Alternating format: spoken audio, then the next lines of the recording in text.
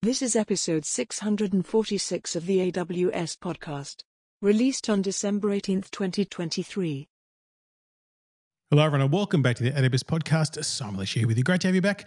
I'm joined by a guest. I'm joined by Karthik Gopalkrishnan, who is a senior technical product manager here at AWS. G'day, Karthik. How you doing?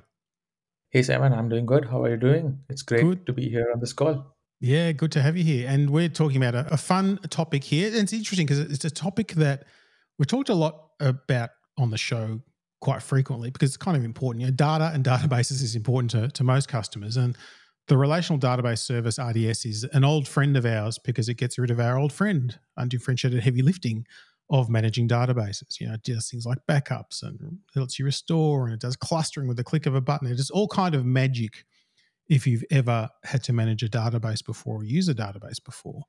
And today we're talking about a new flavor of RDS related to a database called Db2. And I'll let Karthik, who's the expert on this, talk all about it, but it would be remiss of me not to mention the fact that one of the first databases I ever used in my career was Db2 on a mainframe.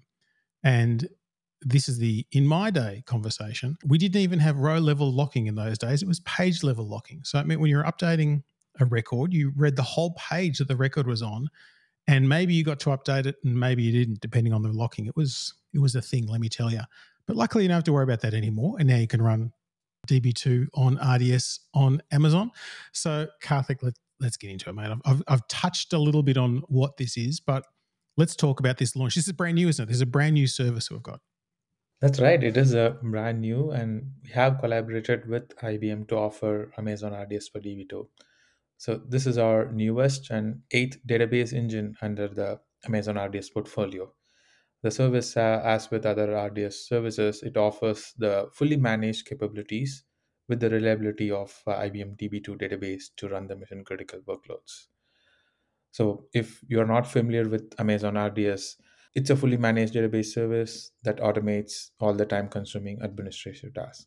When I say time consuming administrative tasks, it includes the provisioning of the databases, instances, the backups, patching, and all the other routine maintenance databases. It's a lot of work that people end up doing. And really what we'd like people to spend their time on is things like tuning the database and analyzing their database performance and understanding the replication, not do I have to grow the storage underneath the database, etc., which again used to take a lot of time, but it doesn't take so much time anymore. But really, you know, we don't release these things just for fun, although they are technically challenging and interesting to do. But obviously customers have been asking about this database engine as an option. What are some of the things that they've been talking about in terms of why they would like DB2 available? Yeah, we have been observing a few frustrations and challenges that organizations are looking to solve. So first, customers who want to run DB2 today in the cloud, they have to self-manage their DB2 databases. For example, they can self-manage their databases on Amazon EC2.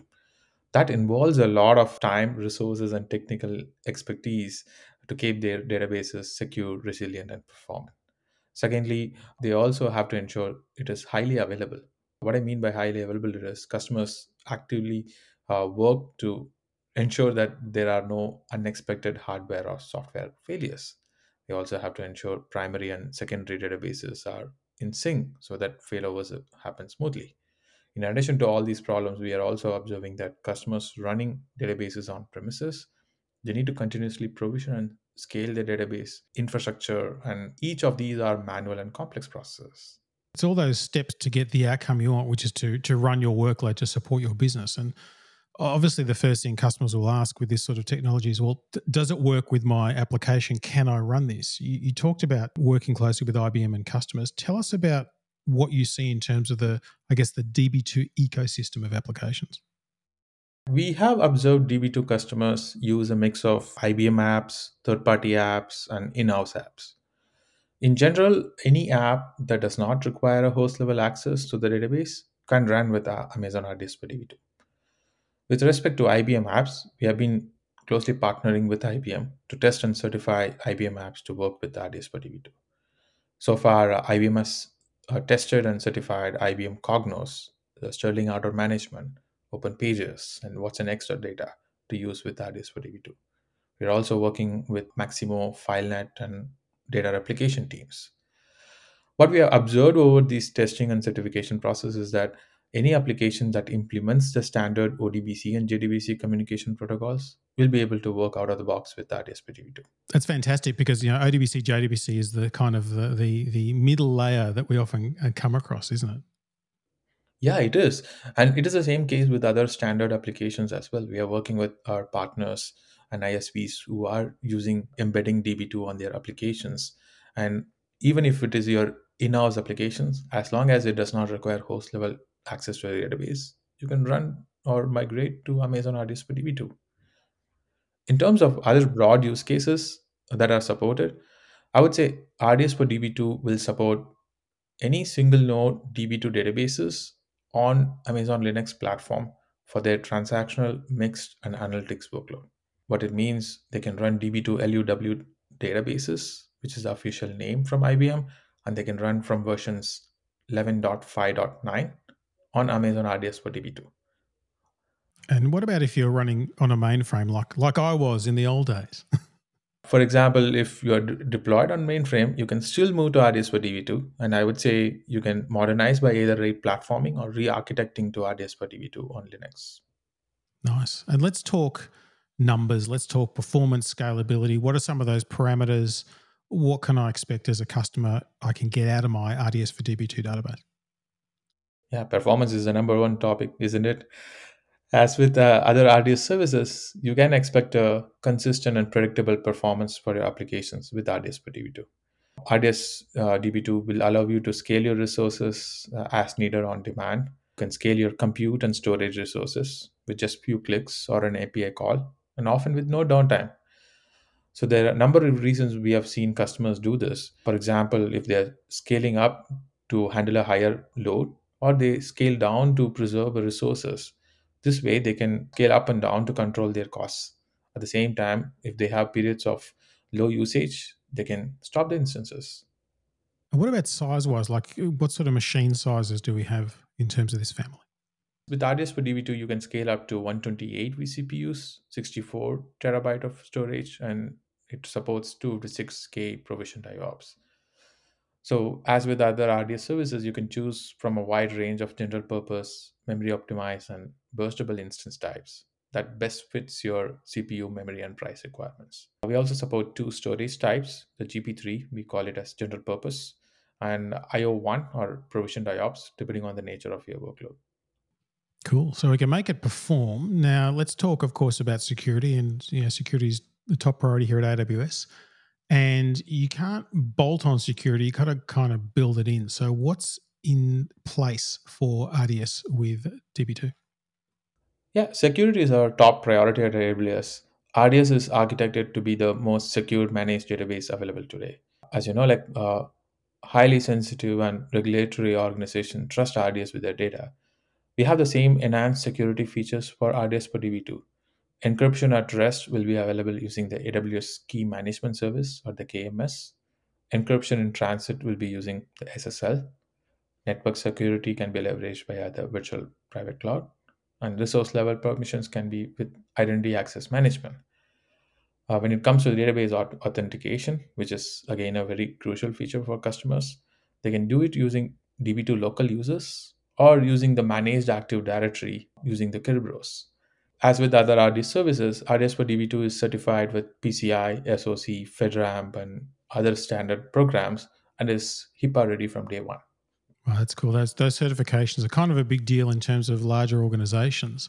What about availability? What should we expect from a high availability perspective? And also what's the disaster recovery modalities that we have available? Yeah, with Amazon RDS, you get 99.99% availability. So you can leverage RDS multi-AZ with one standby in the same region for high availability. So RDS multi-AZ uses storage-based replication to replicate between the primary and secondary database instances. And these instances are located in a different physical facility within the same region. The standby instances are kept up to date with the primary instance, and in case of any planned database maintenance, you would see, like for example, an instance failure or an availability zone issue, RDS usually automatically fails over without any manual intervention to the standby database. The failover time that we have seen is typically under 2 minutes without any data loss, which is a crucial part for customers. This way, RDS multi-AZ feature protects your database performance, enhance durability, and ultimately increase availability. When it comes to disaster recovery, which is usually considered as across regions, RDS for DB2 uses cross-region automated backups. So when you're creating an instance, you can enable this cross-region automated backups, and the database snapshots are automatically replicated to a second region. So in case of a disaster to a primary region, RDS enables you to do a point-in-time restore from these backups on a secondary region. Nice. So a lot of the things we're familiar with and know and love are there. Let's talk about folks who use DB2 all the time. Will they get the same features they usually have, or is there anything that's just not going to be there for them? Yeah, for DB2 LUW customers, for most part, yes, they will get the same features. And in some cases, they'll get more with Amazon RDS capabilities. A very good example is the high availability feature, which we discussed a few minutes back. DB2 customers may have been used to the native features like DB2 HATR, but in RDS, the same HA capability is offered through RDS Multi-AZ. Similarly, from a manageability standpoint, it'll customers will be able to do everything that they have been doing today with their existing databases in self-managed fashion. For example, they can modify the database parameters and they can change the registry variables, but they have to leverage the RDS parameter groups or the stored procedures that we provide to do the same thing. Similarly, RDS for DB2 will not support certain types of configurations. For example, MPP configuration that provides DB2 warehouse. RDS for DB2 will not support dedicated analytical workloads such as DB2 warehouse. And also the DB2 pure scale feature, which will not be supported at GA. Fair enough. And it's interesting how, certain things aren't there, but you can also achieve them in different ways. In terms of some of the benefits of approaching it this way, what are some of the things that customers have been kind of happy with so far? Apart from the manageability perspective as a managed service, a few added benefits such as ability to integrate with IBM and AWS systems. And you'll have to remember that like customers, when they bring their databases or migrate their databases, they also move their integration and applications to the cloud. For example, they can now integrate with all the other AWS services and IBM services available on AWS cloud. A very good example is Watson Exadata or Amazon S3 or Amazon Secret Manager. So all these can be integrated today. The second most thing that customers appreciate is the pay for or pay as you go pricing model. So without any long-term commitments or upfront costs, they can spin up DB2 instances on RDS and they only pay for what they use for infrastructure and managed services. And this helps them to easily start and deploy, be it development or production workloads within a few clicks on the RDS console. And a new DB2 database is created within minutes. Finally, customers also appreciate the migration options that RDS provide. RDS provides database migration service and the native tooling it offers. Nice. Now let's talk a bit about software licensing, always a thing that we have to think about. How does it work in terms of Amazon RDS for DB2? With RDS for DB2, you can bring your own license to use your DB2 instances. So you can use your DB2 standard or advanced editions.